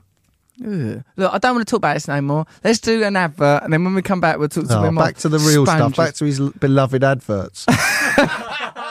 You, after how you've used this show, like Genghis Khan ransacking the vulnerable. You know, there's not a single person listening to this right now who's not absolutely bloody beleaguered with mental illness, and all you do is pilfer through their belongings. The poor sods. You probably explain. I haven't had anything free for ages. Magical Christmas I'd rather character. take it Put with this that thing. down. You are not to touch that. That's probably Chris Moyles's. Leave it there. Leave it where it is. Now we're going to have an advert. It won't be very good because I'm not reading it. Russell Brand. Radio X. That was a series of sounds put together in order to create a pleasing melody.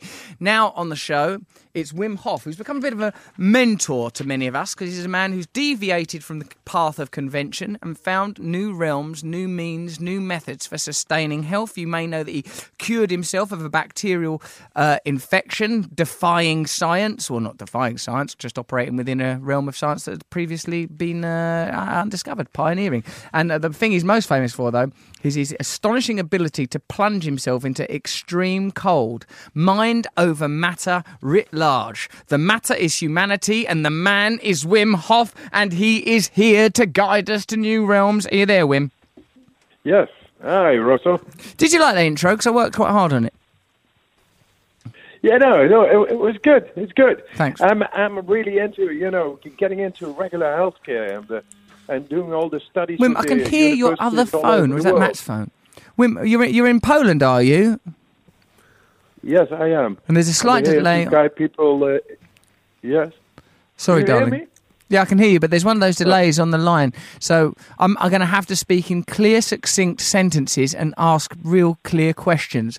Wim, in this time of great change, How can the techniques that you are using to cope with extreme experiences help people that are living more ordinary, less extreme lives? Yes. These techniques I've developed by going into nature, into cold nature, and do all kinds of seemingly not to be able done challenges in nature, like superhuman, supernatural, extraordinary feats. All that I did, people thought this is because I'm an anomaly, a different person. And I told them, no, I am not. I'm like everybody, and everybody is able to do superhuman feats. We are built to be able to do that. We are built to be able to fend off disease, to fight off depression, to be a lot stronger than we thought.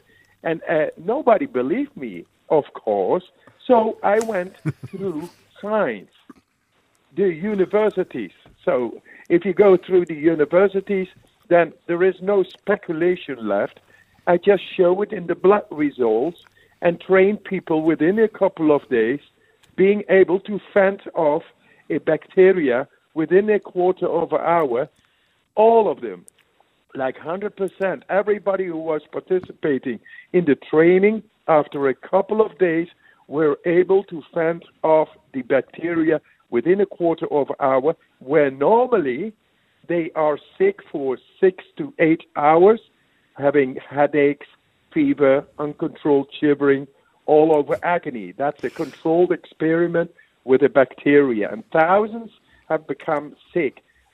And then I came with my group after just a couple of days of training in nature, and they were all 100% able to fend off the bacteria within 15 minutes. And that's done by breathing exercises and focus.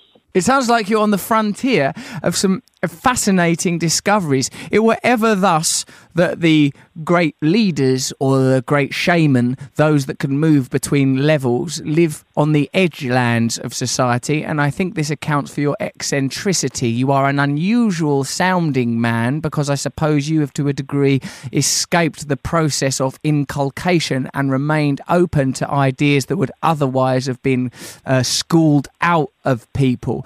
This radio show, we talk an awful lot about mental health, the nature of madness, and it seems to me that the increase of awareness of mental health and the increase of discussion of mental health and perhaps the increase of mental health problems is because people are beginning to reject failing social and cultural systems. The people, if you're looking for volunteers to participate in these bipolar experiments, you need look no further than this show, its hosts and its listeners. Both Matt and I are sort of proud members of the mentally ill community, and like so much of our correspondence and discussion on this show is about mental health. So it's something I'd like to be involved in this, because I really think that you're teaching people to access different parts of their, if you're talking about from a neurological perspective, their brain, but beyond that, a part of consciousness, if there is a distinction between the brain and consciousness, and as far as we know, there could be. Exactly. Consciousness is perception. And perception is neurological enhancement in the brain. We now know how to enhance the chemistry in a conscious way of the brain. Thus, we bring back in a controlled way the right chemistry in all the parts of the brain. Because of our society and the way we control nature and comfort zone behavior, only a part of our brain gets the right chemistry, the right blood flow. Now, because of these breathing techniques, we bring the right blood flow to all the areas of the brain. Thus, they become accessible. Because we are built to be able to outbalance what is out of balance inside of us. That's the way nature built us to be, to prevent from disease, to heal better from disease, not to be depressed, to be functional in nature. You can't be depressed because a tiger prowls upon you, and you're gone. Oh That, no, there's a nature tiger provided- probably going to eat me. This is always happening to me, stuff Yeah. like this, bloody predators. Look at it, look at that murderous glint in its eye. Oh well, down I go. You're right, we've become detached from nature, both inner and outer, and we're paying a high price indeed. What is civilization other than the augmentation of our separation and some lovely comfy sofas and computer games? Now, Matt has got a question for you, haven't you, Matthew? Cool, mate. Oh, sorry, I turned your mic down because Turn you were my eating. microphone You were down. eating a bloody chicken salad. Sorry, that's all finished now. Wim, is this stuff that we've forgotten that we used to know that was innate and sort of primal, or is this stuff that you've discovered? That's what I want to know. Actually, both. Apparently, like 4 years ago, we were the first ones in a comparative study to show that the autonomic nervous system can be influenced. And up till then, in medical history, in all the books, it was told a human is not able consciously to tap into its autonomic nervous system, as well the innate immune system. And we have found now, evidence-based, all the proof that we can. And suddenly, with that, they looked inside the brain and so suddenly we are able to get in those parts of the brain we thought of we cannot get into. And I now like we're this. just different. Yeah. That means there are subtler realms that can be accessed, which are coordinating and managing the apparent detached activity on the mechanical and material level. And if you can access your consciousness, you can alter the material and mechanical world. And what Wim's doing, I think, is intersecting with this world. Now, Wim, I'm doing a very important festival in September. It could be called Beyonder, where ideas that are beyond the periphery are brought together, curated, where people come together for a festival over a weekend. Innovative thinkers, forerunners, outliers like yourself will be invited to participate and educate people. People that are bored and disenfranchised and disillusioned with the old systems are shown new ways, new techniques. Wim, I would love you to participate in this festival. It would be an honour if you would share your knowledge as a teacher with the people participating in this festival. Is that something you will contractually commit to on air? Of course I do. I like you. I love you. I love people who are into the new revolution, because this planet's got to change, and we got to bring some prosperity for our children and the nature, and return to sanity and innocence. Yes. Thank you, Wim. Thank you very much. That's another participant. We're very interested in the things that you are talking about, ways that we can change our consciousness outside of the conventional systems. I think it's very impressive the way that you're using existing infrastructure, because I think it is necessary to go through universities, to go through laboratories. It's quite necessary that science is used as a tool to produce empirical evidence, while accepting too that science cannot become an orthodoxy, an entrenched orthodoxy that doesn't allow for ongoing exploration and open-mindedness to phenomena that is beyond even the realm of evidence, I suppose. Yes, and I think even existent science is a little bit corruptive to the system of making money. You know, people who are sick are like clients, and we have to change this. We have to change the paradigm. We are built to be happy, strong, and healthy, and that's it. And for the rest, you know, consciousness and the soul, the signs of the soul, it is that we are.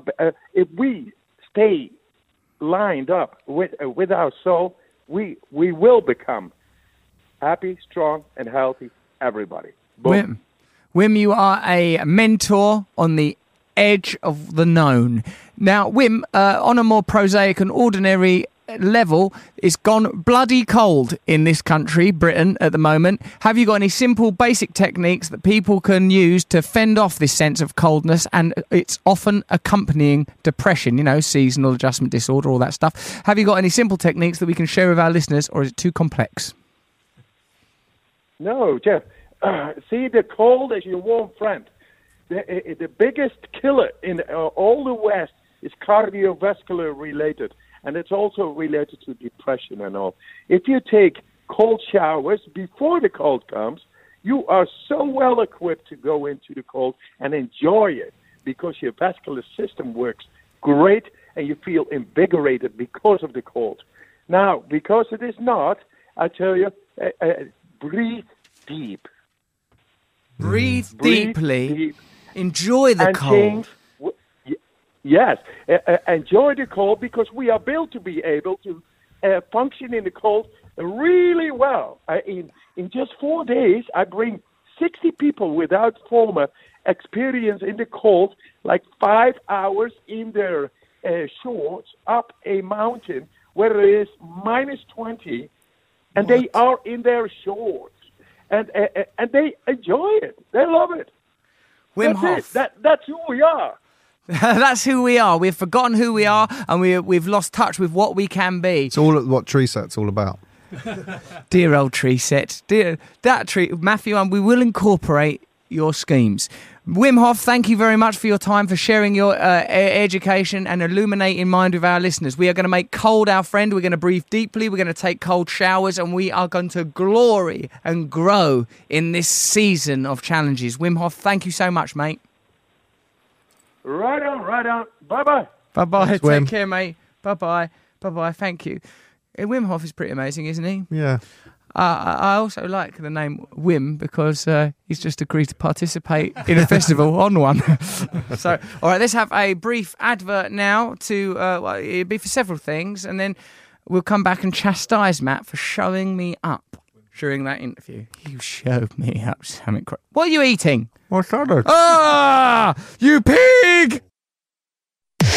Russell Brand. This is Radio X. We're back to do the last link. This is it. This is where things get quite serious. Why are you standing up?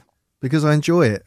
You do not. I've been sitting on a saddle You stood up stool last week. as I sit on at home, which is very comfortable, but after a while you get a bit saddle sore. What did you learn from Wim Hof? That the delay on a phone call can sometimes slows cause it down, an slows it down, doesn't it? to misunderstanding. It's always been a problem. It's always been a big problem. Now listen, Matthew, I've been learning a lot of stuff about young man. Da, da, da, da, da, da, da. I say young man. Yeah. Carl Gustav Jung. Notes of a seminar. Student of Freud, or was it the other way around? He was sort of initially a student of Freud, but the two parted ways because of Freud thought that everything could be held within, that consciousness was about repression, that neurosis was about repression, primarily sexual repression, and Jung wanted to explore the idea of a universal unconscious mind, of archetypes, of access to the mystique, to the mystery. Well, so he stormed out. He's gone, I'm not staying here to listen to this claptrap. There's another world outside of your surgery, Sigmund, and I'm going there. Anyway, when he got out of that room, he wrote this book, a load of books, as a matter of fact. But I was reading this, Matt, and talking about the Kundalini energy. Kundalini, like sort of, I suppose, a pure form of life force that is somehow feminine and abstract from your personal energy, but can be accessed through your personal energy. Like it's. So the thing that I read the other day reminded me of you.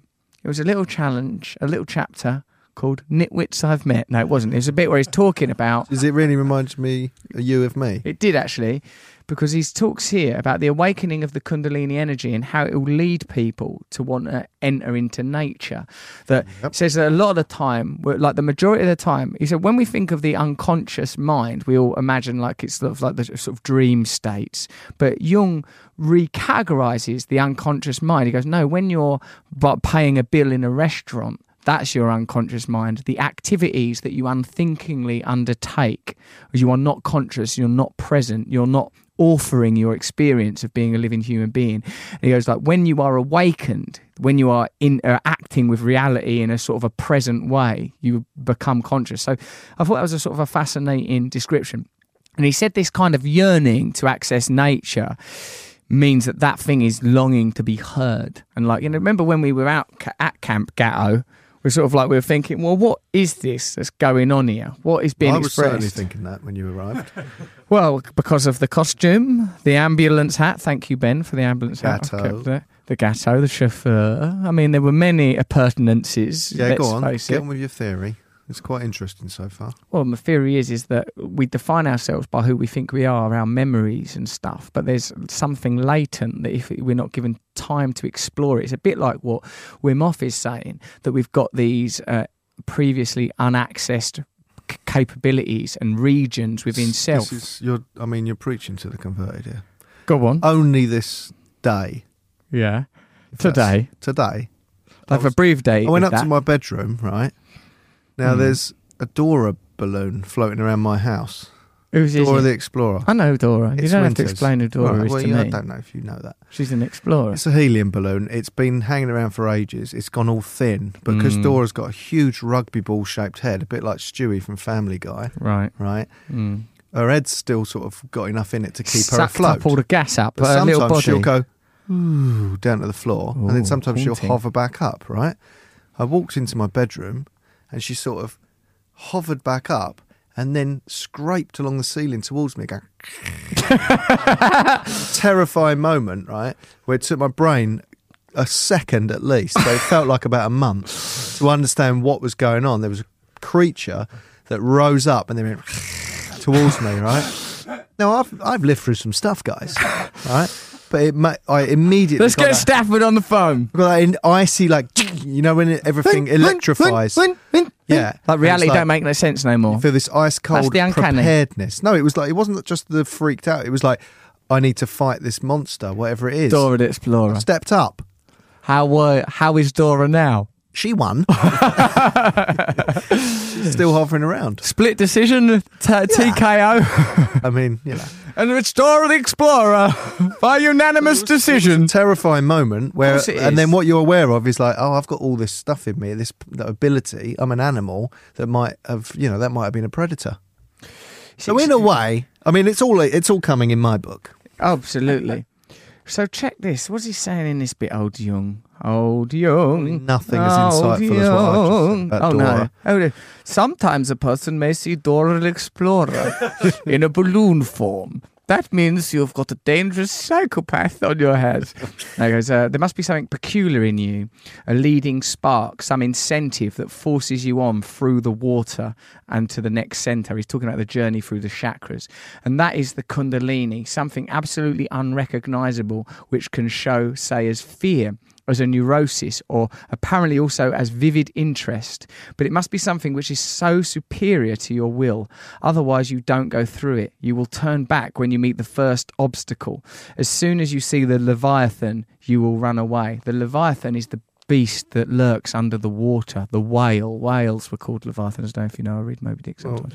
The idea that in the unconsciousness there is a monster. We're afraid to be alone. We're afraid to go deep because there is a beast in there. There is some force that is not of us. It feels like when I went camping, what I was trying to go for was to let that thing out and let me talk to it and to go, right, hang on, what's going on? What do I need to do? Right. That's what it was. We've got to negotiate with that guy because I think all of the hero's journey, that Joseph Campbell derived from Joseph Campbell's work, The Hero with 1,000 Faces, is saying that there are archetypal myths and stories that are about the encounter that a human being has to have with this aspect of the self. Some people deny it. Joseph Campbell says, there are 40-year-old men that are still asking their mother for permission. There are 80-year-old men that are still worrying about their golf scores. These are men that have not accepted the challenge. They've not gone, right, and when you're 40, you're meant to be at this point. When you're 80, you're at this point. Myths give us a guide of how, this is what it's like to pass through the human psyche. There are markers on the way, and we all have our different acculturated experience of it depending where we are and when we are. If you're afraid of being on your own, so you always surround yourself with people, you never know what's on the other side. That's of why the I feel fear. I'm ready for a new challenge. Go on. Well, do you want to become a race car driver? Because I'll back you. No, I want to do something like Ed Stafford sort of stuff where you test yourself, not to the point where you might die.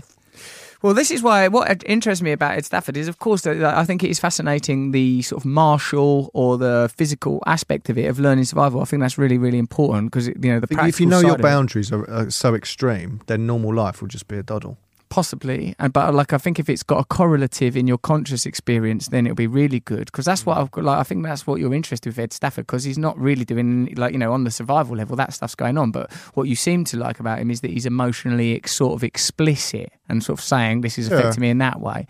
But one of the main things I like about him, there's a bit his eyes, his body, his shoulders. The whole package. No, like there's a bit where he's in a desert. I think it's the Sahara, and he's got a camel that's got filming equipment and tent and stuff on it, and another camel that's got all his water. If you walk for like a mile in this desert, you need 3 litres of water or 2 litres of water. It's so hot, right? So it's a mathematical puzzle of like, how do I get to the place I'm going with the amount of water I've got? The camel carries the water, blah, blah, blah.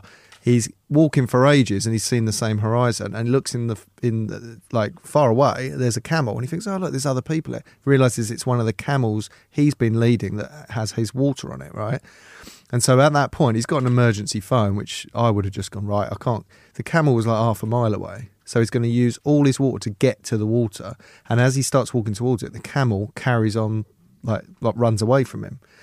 And what I was thinking is, oh God, the things that like, when you feel overwhelmed and a bit panicky by your life, and in that moment, he just went, right, okay, I need to get that camel. And he just sort of looked at it. And I think it might be because he's an ex-soldier, maybe, like used to sort of breaking down problems and going and not getting freaked out. And he solves the problem. He thinks, right, I'll let go of this camel with the non-essential stuff on, and I'll just walk. And he stalks the water camel and gets it, drinks some water, and like he's all right, and comes back to the other camel. Just watching him not freak out is the thing. It's not so much about building shelter or fire. It's just saying, how does he not go, oh my God, what am I going to do? He negotiates successful with fear. Yeah. He sort of like is able to go, okay, what do I do now? No, but that's it. Become who you are. Become who you are. Become who you are. And on that bombshell, on that note, are you going to summarise this in a poem or something then, Gal? Well, it's all got a bit high-minded now. No, I know, your poem's going to seem really stupid. Mr. Wild Actual you Mr. could G. read. I've written one. He's written a poem. Don't undermine his poem. I've got a beautiful poem about going back to nature. Let him do his one, then we'll read yours. Probably should do his. No, do yours first. Come on, Gal. This is Gareth Roy. He's the producer of this. He's the producer of many projects. You remember the truths. There'll be more truths coming soon. Gareth produced that. Producer of bad poetry. And he's now produced this. About this causing offence now. Let's hear it. It's got a lot of race words in it. It's just jokes, all right? No hate crimes. Hang on. It's just I don't like the sound of this. It's Do a you, joke. Matt? Well, who's it offending? Different genders? Possibly you. Right. You know I'm a hair-triggered maniac. This is a worry. Oh, God. Okay. Here we go. Get his poem. There once was a planned festival called Beyonder. You're fired! Its purpose, our lives we should ponder. With a £10 face paint, its rival tree set, it ain't. Its vast profit, the founder won't squander. Ooh! Satire. Picking my side. That was like a Swiftian satire. You backed the wrong horse there, Roy.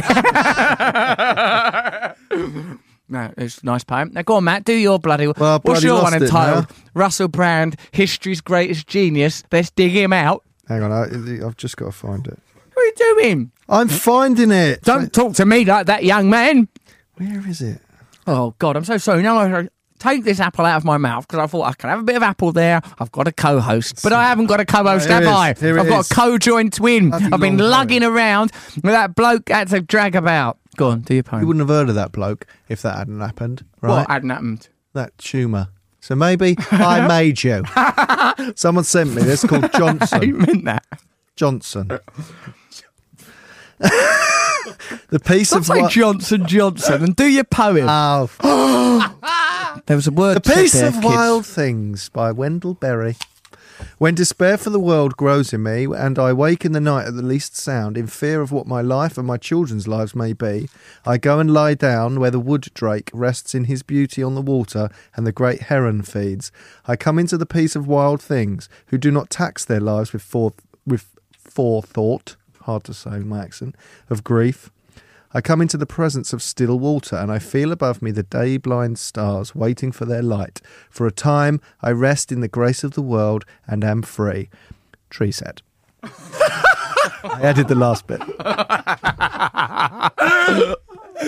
It's a very beautiful poem. We shall stand by our tents and we shall read that every night in Tree set. Drunk Who's he gonna with be? axes, sick in our beards. And it'll be very beautiful. There can't be no drinking there if there's mental health issues, all right? It will go wrong.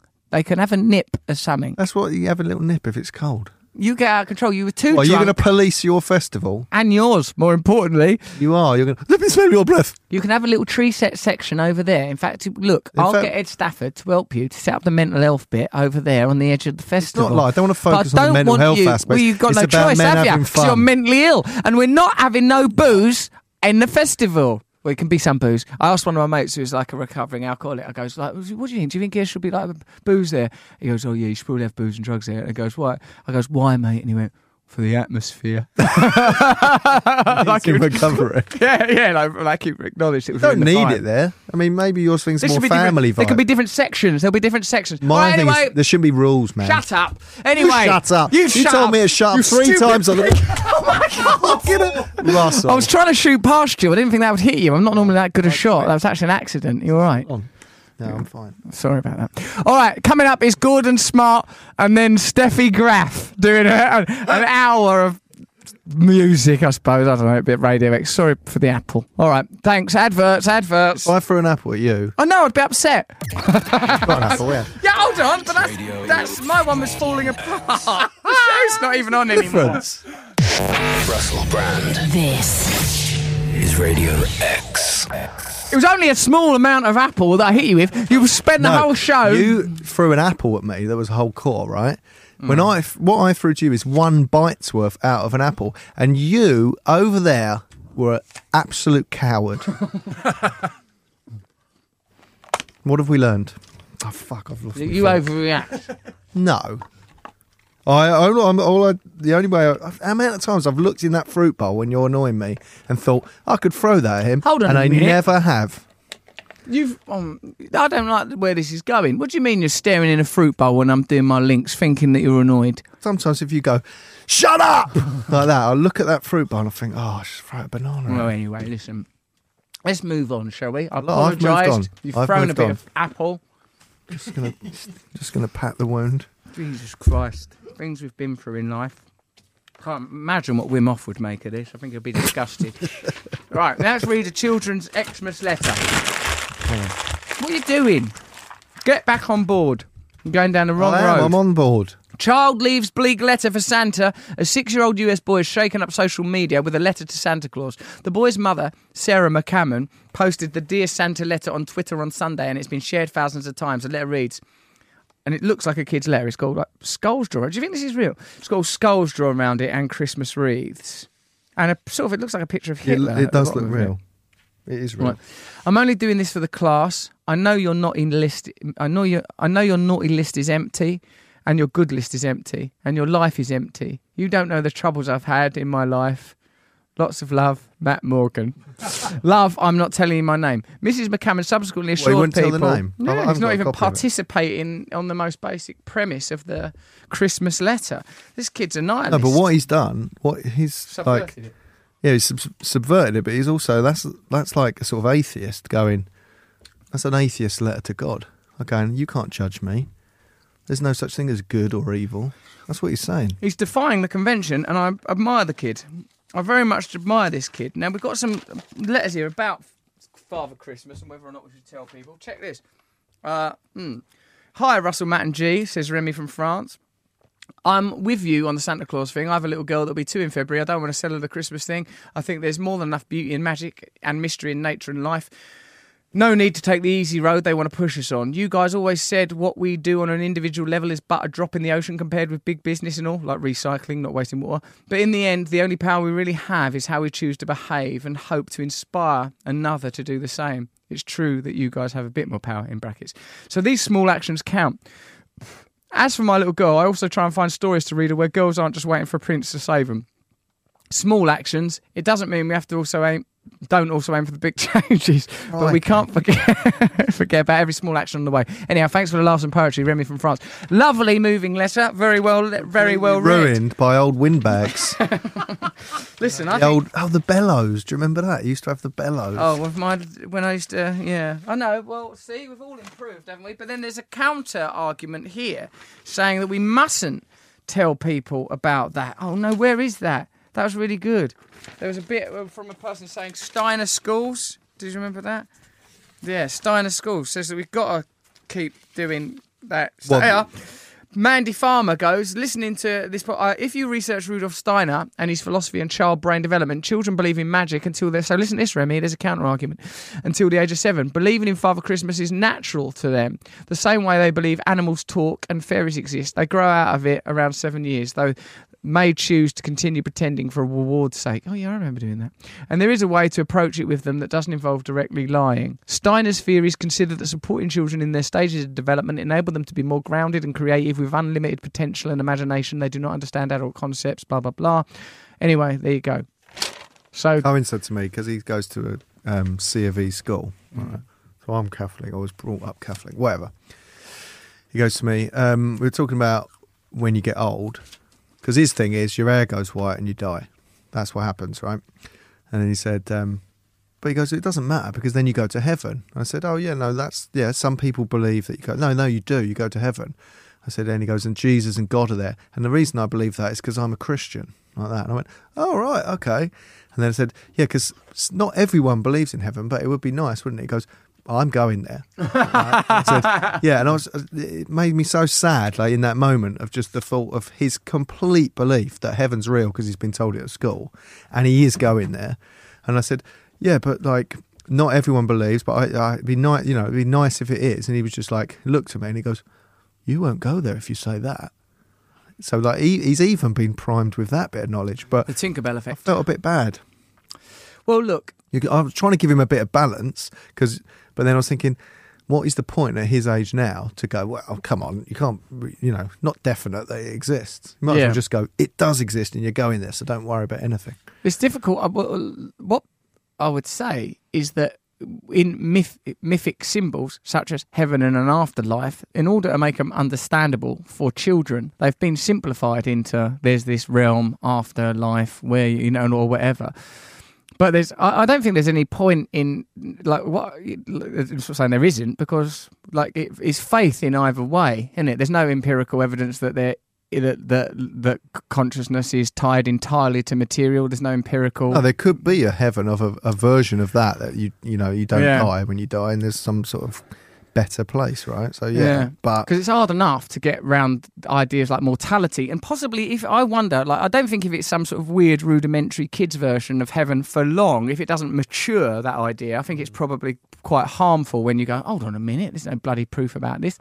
But I don't know, God, belief and faith are sort of vital components of the nature of consciousness, aren't they? That's because it's a willing energy, as it were.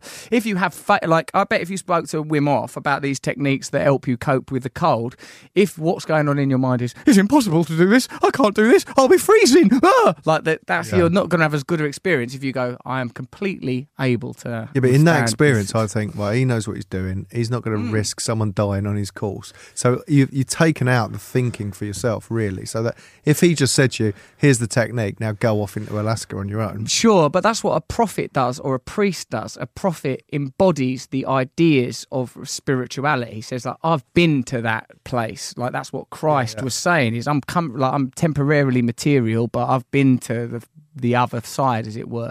And I don't think, the same way as you wouldn't expect a child to understand it, we're all on that scale. Like I told you before, when I went to an adult education centre and give certificates to the kid. I went to an adult education centre. I've eaten too much apples. I'm so angry in our apple argument. I was eating apples to sort of get them out of the room, sort of a disarmament program. I went to this adult education centre. I give this woman with Downs a certificate for home economics, and she was really moved and cried about it. And I thought, wow, this is it's only for making fairy cakes and stuff.